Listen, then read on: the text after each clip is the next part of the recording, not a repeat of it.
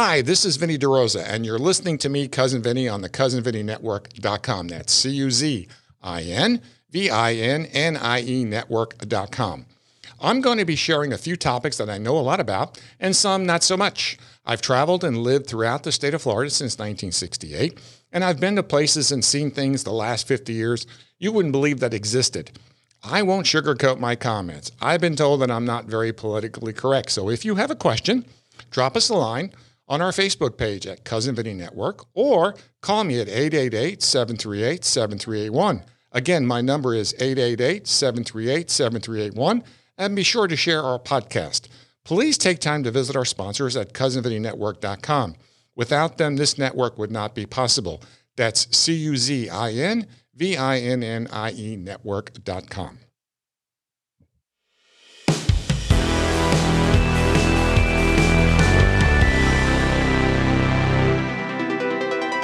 Hey, welcome to the show. This is Cousin Vinny, and I'm so glad you're here with me today. And today is, Thursday maybe, everything real estate. So if you listened to my previous episode last Thursday, we talked about the early days of me in real estate. Now I'm going to pick it up where I left it off. Moving to Gainesville in 1980 after living in Crystal River for many years and decided to, go to a little bit bigger town. So I made a move to Gainesville, and I was a real estate sales associate there at the time. And I was working with a Century 21 real estate company through a mutual friend, introduced me to the broker there, and had the opportunity to, learn their processes and see how things worked. And decided that it was okay, but I really wasn't crazy about doing the real estate side of it at that point. So we're going to talk about some other things in real estate, the opportunities that I had. One of the first things we did, my brother moved up there too, and I did. He first moved up, then I went up. We bought a house out in Santa Fe, or the hills of Santa Fe, just outside of Gainesville, by the mall area, because it was cheaper. My parents bought a home instead of renting a home. So we decided to do some network marketing at the time. Back then, Amway was the big kahuna in the room. It was the major player. Worked it for, a couple of months. Just really wasn't my shtick. Real estate was always been it. So we started looking at some opportunities and came across a restaurant and nightclub that was for sale, and it was called the Sea Fox. It was on Southwest 13th Street, not too far from Bivens Lake, a little bit north of it on the west side of the highway. So it was called Sea Fox, and they had a restaurant in Gainesville, and they had a restaurant in Tallahassee. So approached the owners and said, we might be interested. Mom and Dad said, well, let's take a look and see if it's feasible, if it's doable.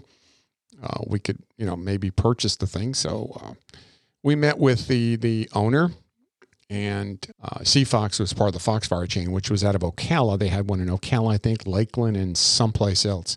So they divided it up into two different quadrants. So the Sea Fox was for sale in Gainesville and Tallahassee, like I said, and great entertainment, great food. Place was always busy.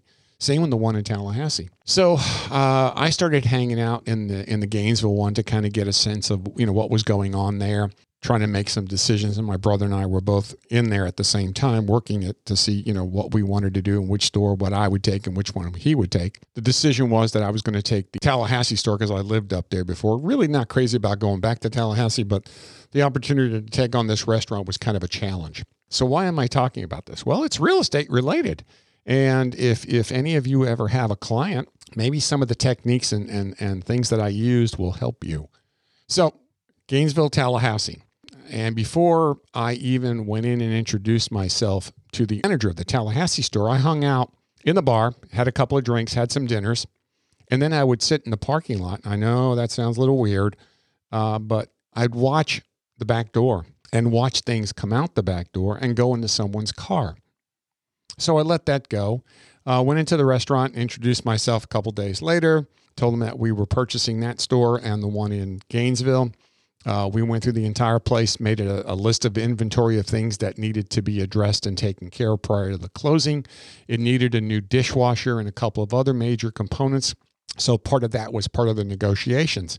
You know, you go into these things not blind sometimes. Part of it was to decide, you know, here's the price they wanted for the two places. Again, it leaves me now, but it was in the hundreds of thousands of dollars that they wanted for the two restaurants. It was almost $1 million for the two of them. I mean, you're talking big bucks in the 1980s. And they had accounts payable that they ran on a 30, 60, or 90-day rotation with the different vendors. And, you know, they were at about $150,000 to $200,000 between the two restaurants, which was pretty steep dollars at that time. So, you know, meeting the management, trying to find out what the pluses and minuses were. What could we do with the restaurant in Tallahassee? What could we do with the restaurant in Gainesville? Both restaurants had, you know, top-notch entertainment. So I started meeting with the booking agencies to talk about bookings and who could we bring in, you know, to make the place really exciting and fun. So we come to a number, and there was going to be X amount of dollars being put down. I think it was like $250,000, you know, cash down, owner finance, yada, yada, yada. Great. So a couple of days before the closing, I had our attorney do a check on the accounts as to what was outstanding that we were going to be liable for the day of the closing. And lo and behold, it wasn't 200,000. It was more like 400,000+. Come to find out that they were cooking the books, putting charges against from the other restaurants to this bills. And I confronted them and said, look, you know, you lied to us, man. You told us, you know, these are the numbers. This is what we were going to be responsible for, which we were willing to take on in lieu of giving you a bunch of cash up front. We liked all the terms and conditions on the purchase. They were suitable for us and suitable for you. We could afford the debt load, but you lied. So I said to my parents, we had a little meeting and said, you know what? We need to walk away from this because I think in the end, it's going to be a major, major mess. Well, lo and behold, we did walk. They got all crazy about it, but you know, we had a pretty solid contract, so we walked. And unfortunately, when we walked away from it, some other poor sucker went in and bought it. I stopped in to see him, and I said, hey, you know, how things going, yada, yada, yada. And I said to him, I said, you know, did you pick up the accounts? Oh, yeah. I said, did you do an audit prior to closing on the accounts? Oh, yeah. I said, what was the amount that they told you that was due? And he said, about 200,000. I said, surprise. He lasted about 3 months, and the doors were locked, and he was gone. Again, a lesson that I've learned, and part of it came from, you know, taking some classes in real estate exchanging, learning the art of exchanging properties and doing 1031s and doing investments. And again, you don't get these things in a book. You go to meetings and seminars, and I was taught by some of the best in the state of Florida at the time on 1031 exchanges. And I was proposing and all these things that I was getting ready to do. And a lot of them said, yeah, you need to look for this. You need to look for that. You need to look for these other things. So that was the first parlay into a restaurant in Gainesville. Well, that didn't quite work out well. So I'm still looking. And I said, you know, let's see if there's some other things here to do. So my brother and I would go out in the evenings and look at the different nightclubs and entities out there that were promoting, you know, dancing and fun. And this is the 1980s. And, there were 3 other clubs in town that were called bottle clubs. You could bring your own booze and you could pour your own, and they would say the mixers. And there was one called the Melody Club, one called the Spectrum, and the third one was kind of a country western style bottle club. All 3 of them were not, let's say, highly suitable for people to go to it if you were not in that genre.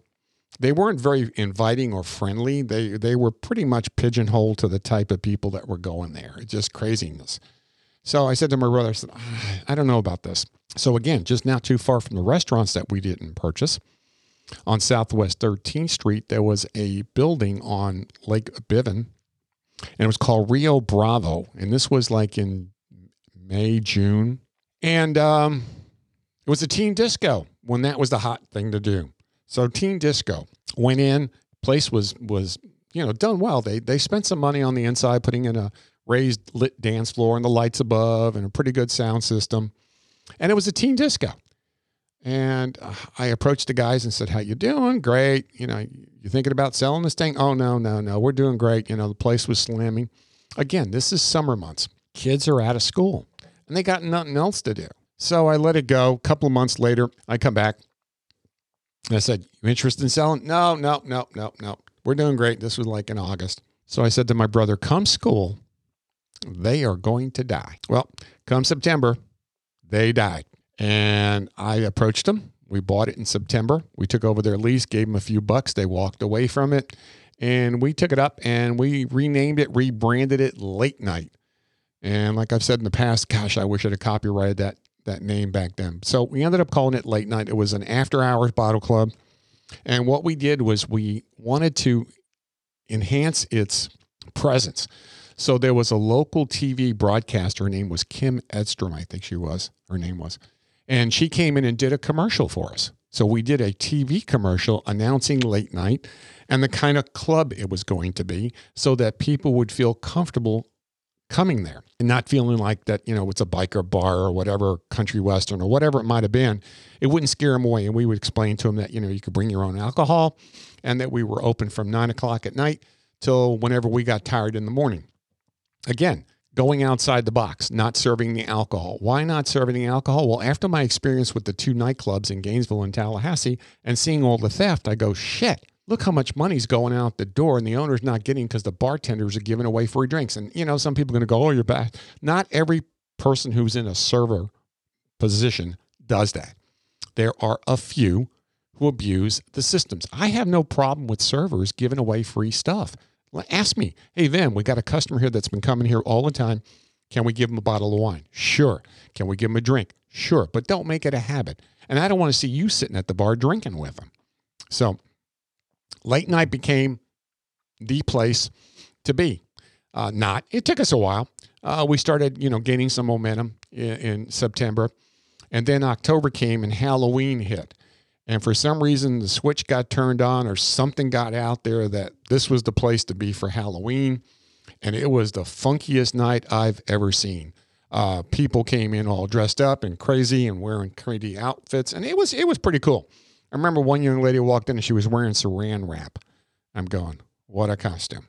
Anyway, so the club went well. We served oysters, which was kind of unique, and caviar. So we kept the menu simple. You brought in your booze, you brought mixers, you brought in your beer. We gave you a bucket of ice. If you wanted your wine, we cork it and we give you glasses. So it was a very simple process, Late Night. Problem we had was parking, and it was a major issue for us. We just ran out of parking space. So we bought the restaurant next door, which was an Italian restaurant. And the idea was that my brother wanted to do the restaurant because that's his favorite thing. He wanted to do the restaurant side because he didn't do the deli with me when I was a kid. And I said, I'll keep the club. Well, he went to the restaurant and really didn't like it that much. So he convinced Mom and Dad that he should have the nightclub, which is the thing I came up with, and I got stuck at the restaurant. Now, that was another issue and a half of getting into food. And I'm going to say this probably, I don't know how many times, but I'd rather eat in a restaurant than own one. Unless you're married to it 7 days a week, which we were, you have no life. And if you've ever owned a restaurant or have friends who own restaurants, you know what I'm talking about. So we ended up putting an offer in to buy the restaurant so we could have parking next to our nightclub because it joined it. I asked the owner to hire me as a dishwasher so that I could, canvass what was going on in the back room and at the counter and in the kitchen and, everything else. So I, put on some crappy ass clothes, go to work every day, washing dishes. This went on for about 3 weeks or so, working in the kitchen, working on the line, out front, just basically watching the entire operation. And then each evening when the restaurant would shut down, everyone would sit around the bar drinking, some drinks, which is nothing unusual in that type of an atmosphere, but no one was throwing any money in the till. And I'd say, geez, here you are, drinking and eating food, and you're not throwing any money into the till. They go, oh, no, don't worry about it. The old man doesn't care. Well, that kind of bothered me, and I noted that. And the day we closed, I walked up to the manager, and I said, I'm sorry, but you're fired. Your services are no longer needed. And he goes, well, you're just a dishwasher. I said, no, we just bought it. Please leave now. So he got fired and a bunch of servers got fired. They started picketing us. And it became a real nightmare trying to, regain footage because of the bad publicity. Lasted about 9 months.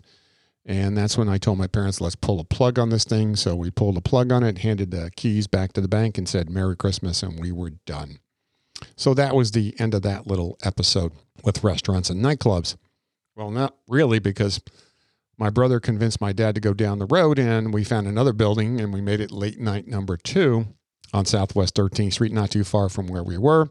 The building was available for sale. There was a vacant lot next to it that we needed to have for parking because the building didn't have enough parking. Bought that and opened it up again and cranked that thing like crazy. It was a bigger facility, fancier, nicer. Place went like gangbusters. I mean, just went nuts. I mean, completely nuts. It was the place in Gainesville. I mean, we had the biggest dance floor in town. Actually, ironically, Reese Elliott, who was the DJ that I hired from late night number 1, who came in and auditioned, they're still friends with me today. I just sent him a little text a couple of weeks ago for his birthday. So, it's long-time relationships. But Reese came in as my DJ. I had the experience in radio. So, we had a pretty good blend. And we were the first ones to bring in videos at late night, too. MTV was just starting, and the Michael Jackson video Thriller was the big one. And we had a big screen that we dropped the screen down and put on the video, and people weren't even dancing to it. They would just sit there and watch it. So it was another adventure. Again, late night number 2 was, again, another bottle club. Did really well. And in the middle of all of this, I got married.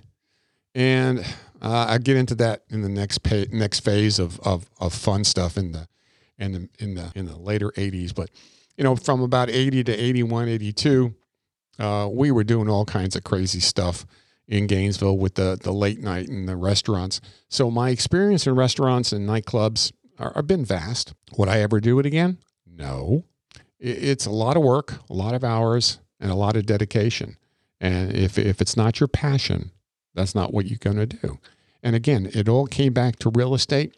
We bought it as investments, but I did learn the different functions and features of every business that we've been involved with, from the delicatessens to the nightclubs to the restaurants.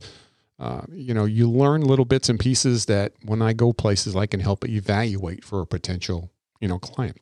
So I'm going to leave it at that with late night number 2. That was, pretty much the beginning of the end for me in Gainesville. Again, I had gotten married and things just got a little crazy because of the family dynamics, and I'll leave it at that. So thanks for listening.